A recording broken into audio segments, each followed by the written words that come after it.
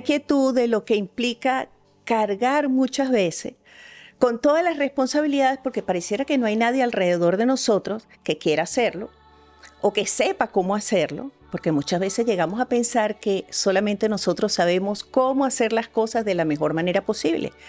Y cualquiera de estas actitudes y muchas otras de las que vamos a hablar en un minuto nos impide muchas veces aliviar el exceso de tareas, responsabilidades, pendientes, compromisos que tenemos, suavizar esa carga y disfrutar un poco más de la vida. ¿Estamos listos verdaderamente para delegar? Para permitir que otros compartan con nosotros esas tareas o esas responsabilidades? Esa es una buena pregunta para hacernos en este momento. Para profundizar en esta conversación, como siempre, voy a compartir contigo mi historia de la noche de hoy. Dice así. Un anciano de unos 80 años vivía frente a dos enormes montañas. Cada vez que tenía que acercarse al pueblo para comprar, le tocaba rodearlas. Cansado de intentar resolverlo solo, encontrando una mejor manera y sin poder lograrlo, decidió reunir a toda su familia y les dijo: estoy cansado de tener que rodear las montañas para acercarme al pueblo, pero tengo la solución. Entre todos conseguiremos remover las montañas y cuando lo logremos trazaremos un camino en línea recta que facilite nuestra llegada al pueblo. A sus hijos y a sus nietos les pareció una buena idea, pero su mujer no estaba convencida del todo. Decía: pero ¿cómo vas a derribar esas montañas? Eso es imposible. ¿Qué van a hacer con las piedras y la arena que saquen de ahí? Y él respondía: las tiraremos al mar. Así que todos se pusieron manos a la obra, tanto los niños como los mayores, cada uno de ellos dispuestos a hacer su mejor esfuerzo y a participar. Inclusive, el hijo pequeño de su vecina también quiso hacerlo. Cada uno llevaba cestos que llenaban de arena, de piedra, y los llevaban y los depositaban en la orilla del mar. Al cabo de unos meses, se acercó hasta allí un vecino del lugar, un hombre que se jactaba de ser muy inteligente y muy sabio, y comenzó a reírse del viejo y a tratar de disuadirlos. Ya basta, qué ridiculez. ¿Cómo creen que van a poder mover esas dos montañas si no son ni siquiera capaces de arrancar un manojo de hierbas? Deberíais dar la media vuelta y abandonar. ¿Y tú? Ya tienes 80 años, no vas a poder librarte de esas montañas antes de que te vayas. El abuelo sonrió y le respondió: en verdad, me parece que no es tan inteligente como quiere aparentar que lo es, y mucho menos tienes intuición. El hijo de mi vecina tan pequeño que está ayudando tiene más intuición que usted. Cuando yo muera, seguirán con este trabajo mis hijos y los hijos de mis hijos, y después lo harán sus hijos. Si las montañas no crecen, ¿por qué no vamos a ser capaces de reducirlas? Entonces el hombre se quedó callado y no tuvo nada más que decir. Tal vez sea tiempo de soltar y de aprender a compartir con otros parte de las tareas y las responsabilidades que tenemos. Tiempo de permitir que otros se hagan cargo de sus asuntos, que participen en la construcción o en el desarrollo o en la solución del proyecto o de las situaciones que compartimos. Y que nosotros podamos seguir apoyándolos, pero sin cargar con ellos. Aprendamos a resistir el hábito de querer controlarlo todo. Como ves, esta historia me pareció que ejemplificaba súper bien lo que implica verdaderamente delegar, compartir, contar con otros, hacer todo juntos, en equipo, en comunidad, en familia. Y de qué manera cuando logramos hacerlo, pues el beneficio y el resultado positivo se potencian. ¿Cuál es el enemigo mayor de esta posibilidad? El mismo ser humano. Somos nosotros, con muchas de esas ideas que tenemos alojadas en nuestra cabeza, como por ejemplo, creer que somos la columna central, el eje central de nuestro espacio familiar, de nuestro lugar de trabajo, de nuestra comunidad. O pensar que solamente nosotros sabemos cómo hacer las cosas y que los otros definitivamente no lo saben, y si se ponen en acción lo van a dañar, lo van a echar a perder o van a hacer que fracase. Otras veces porque en el fondo estamos entrenados para controlarlo todo, pensando que de esta manera las cosas van a seguir saliendo bien, siempre van a salir bien, pues ignoramos por completo el aporte positivo y efectivo que podrían hacer los demás si les diéramos un espacio o una cabida en ese proceso. Muchas veces es porque, muy en el fondo, nos da temor desaparecer, como si dejamos de ejercer o de ocupar ese rol que hemos ocupado durante tanto tiempo, por ejemplo, en nuestro espacio familiar, oye, ya no vamos a existir para los otros. Muchas veces apoyados en la idea errónea de que somos lo que hacemos. Y en realidad no es cierto. Lo que hacemos es una cosa, pero quien nos define como personas es quiénes somos, cómo nos comportamos, cómo nos sentimos, cómo pensamos y cómo esto lo reflejamos en nuestro vivir cotidiano, en nuestra relación con los demás. Pero es tan interesante que puede inclusive llegar y tocar a aquellas personas que se encuentran en la situación en donde consideran que no tienen ayuda, que nadie verdaderamente les da la mano, que están sobrecargados de un exceso de responsabilidad, de compromisos, de tarea, y a nadie a su alrededor parece importarles hacer algo al respecto. Muchas veces, aunque esta situación se vea como cierta y como real, muchas veces detrás de esto se esconden dos elementos. Primero, la persona que ha cargado con todo solo o sola, sin haber aprendido a delegar y a compartir con otros parte de esas tareas o de esa responsabilidad. Y la segunda, aquellos otros que se acostumbraron a que haya un alguien que se ocupa de todo y simplemente dejaron de tomar iniciativa y se volvieron cómodos. Entonces, tal vez lo más interesante de esta reflexión es que cualquiera que haya sido la causa que nos llevó a ocupar esa situación en la que nos encontramos, puede cambiar. Puede y tiene que cambiar en muchos casos.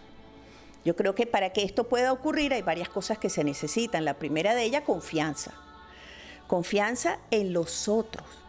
¿Y por qué en los otros? Porque la vida es como una especie de carrera de relevo.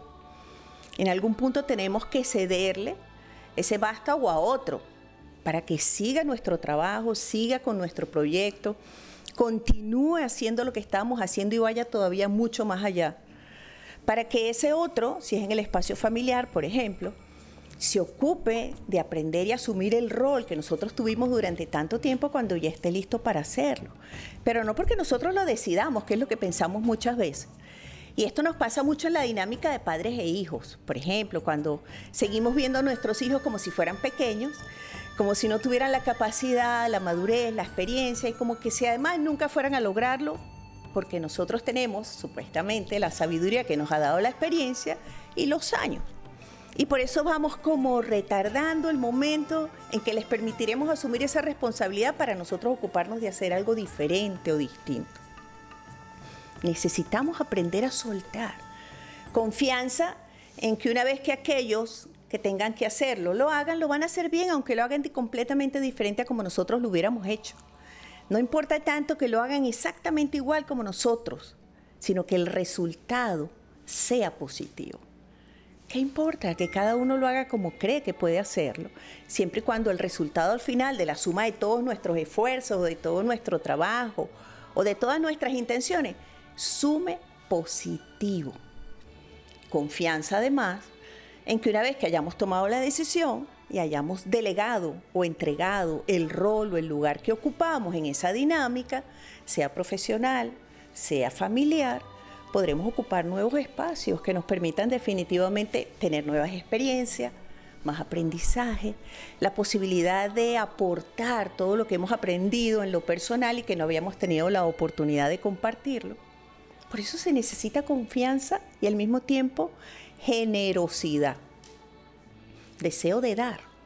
Imagínate, si actuásemos como la gente de nuestra historia de hoy y todos pusiéramos lo que tenemos, lo que sabemos, lo que hemos aprendido, aquello que somos capaces de aportar, y cada uno de nosotros lo hiciera a su manera, el efecto positivo sería enorme.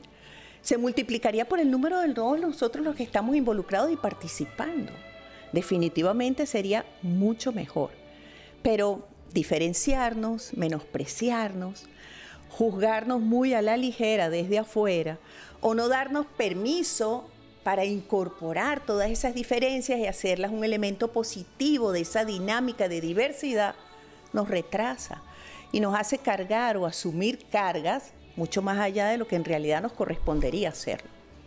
La pregunta es, como te decía al principio, si verdaderamente estamos listos para delegar. En algunas áreas es mucho más sencilla que en otras.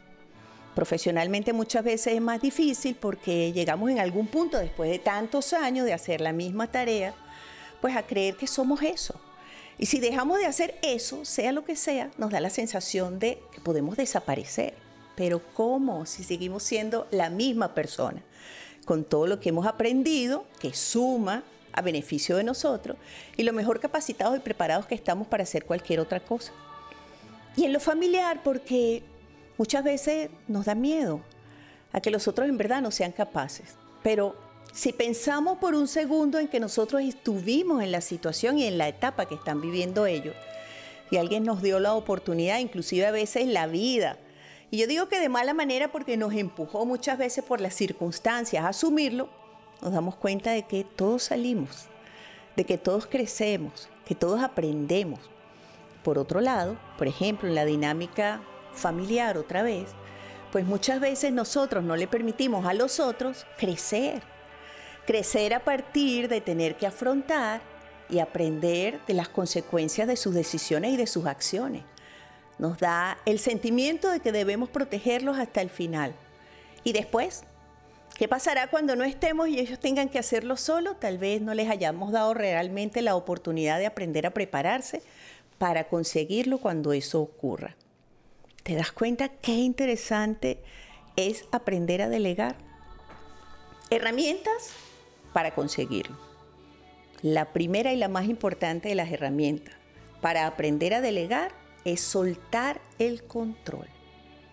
A ratos. Empieza a soltar aquello que en realidad no es tan importante que tú tengas en tus manos o en tu mente o controlado.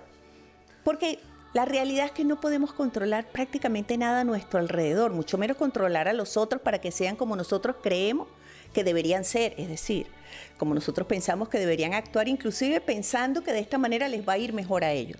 No, los procesos son individuales, completamente, y son personales.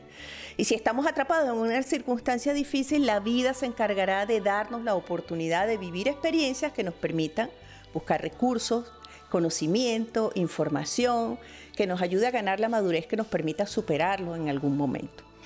Entonces, ¿qué tan importante es soltar el control y permitir que otros lo compartan junto con nosotros? No somos ni más inteligentes ni más valiosos. Y si lo soltamos, no van a dejar de querernos o de apreciarnos o de respetarnos. Al contrario, comienza a ocurrir una dinámica de liberación que nos permite tener relaciones de igual a igual. Otra de las herramientas para poder aprender a delegar es darle espacio a otros.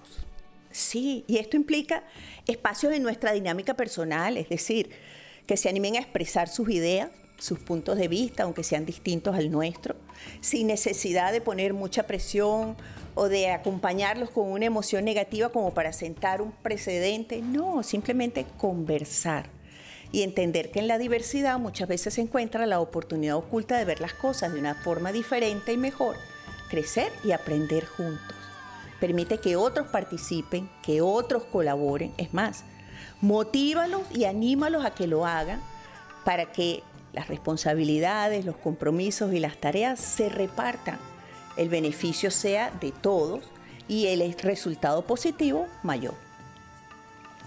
Para aprender a delegar, necesitamos estar dispuestos a enseñar. Sí, a veces no queremos enseñar porque en el fondo pensamos que lo vamos a hacer nosotros siempre o que ellos no van a poder hacerlo tan bien como lo hacemos nosotros si somos perfeccionistas, o porque pensamos que no están preparados y que no van a poderlo hacer exactamente como nosotros lo haríamos. Pero ¿sabes qué?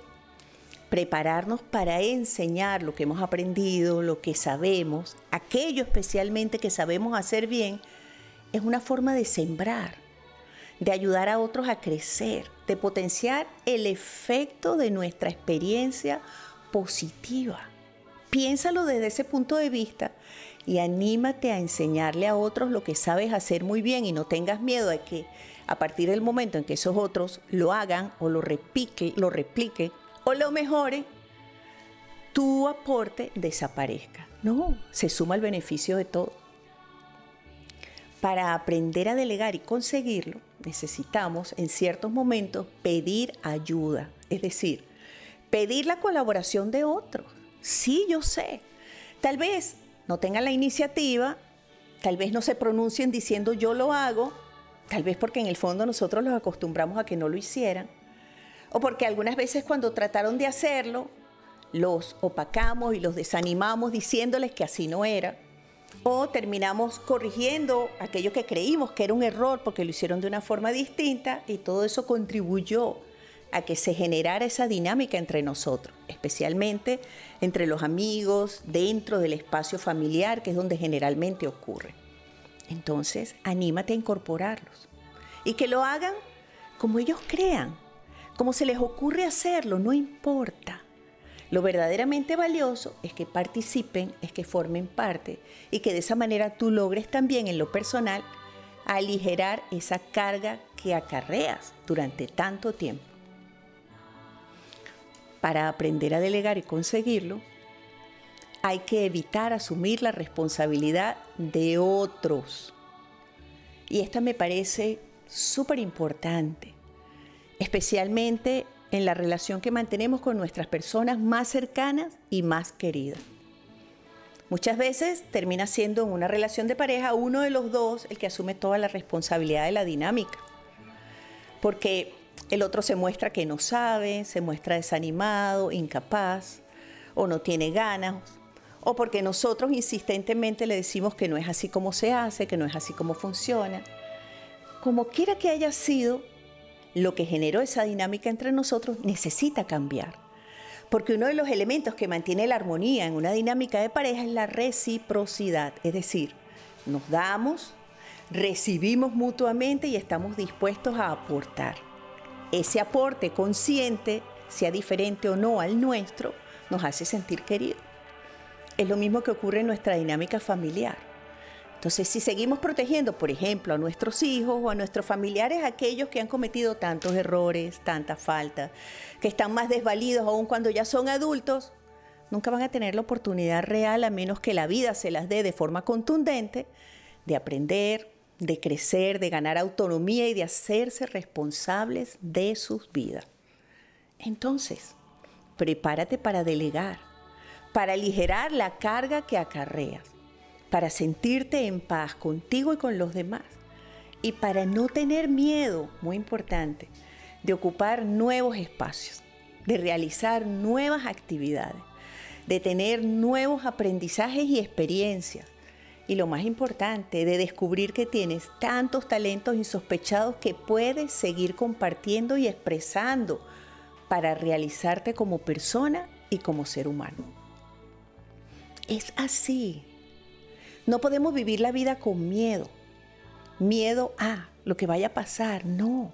Y si ya estamos en una etapa adulta y somos grandes, tenemos que tener menos miedo.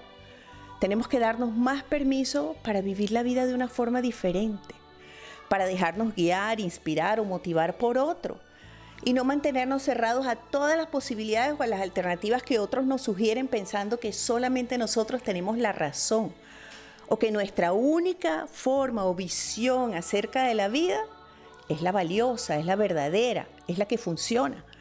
Porque eso significaría que nuestro espacio vital está totalmente reducido a nuestra percepción de la vida. Crecer, madurar, implica ampliar ese espacio de visual para ir más allá. Es sorprendente cómo en la diversidad de la vida tenemos tantas oportunidades y podemos tener tantas experiencias de aprender, de crecer, de desarrollarnos y de florecer donde quiera que vayamos. He llegado a pensar que ese bombardeo tan grande de información, tan variada, tan distinta sobre tantos temas, muchas veces nos aleja de la necesidad consciente de ahorrar o conservar ese pequeño espacio o tiempo para reflexionar, para hacer silencio a todo lo que ocurre afuera y comenzar a escuchar lo que ocurre dentro de nosotros.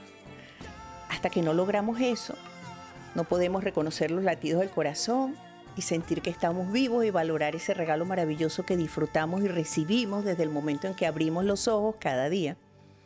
No tenemos la posibilidad de escuchar lo que pensamos y poder reconocer qué es lo que nos decimos a nosotros constantemente y que determina cómo nos sentimos y cómo vamos a reaccionar frente a los estímulos del exterior. Por supuesto, la mayoría de las veces sin pensar. No nos permitimos, hasta que no hacemos silencio, reconocer realmente la presencia de lo sagrado en nuestro interior. Y todavía algo bien interesante, reconocer la dinámica que mantenemos con los otros, para que muchas veces podamos inclusive asumir la responsabilidad de hacer los cambios pertinentes en nuestro comportamiento o en la forma en la que actuamos para mejorar esa dinámica con los demás. Nos hace falta ese silencio frecuente como una especie de espacio a salvo para recordar quiénes somos, por qué estamos aquí y hacia dónde vamos. Los quiero mucho. Gracias por acompañarme. Espero que se conecten el próximo jueves a las 9 de la noche, hora de Miami, para que sigamos conversando largo acerca de la vida, la felicidad y el bienestar. Suelta el pasado, vamos. Deja de preocuparte tanto por el futuro. Vive el presente. La vida es maravillosa. Estoy segura que pronto todo va a estar muy bien. Besitos. Bye.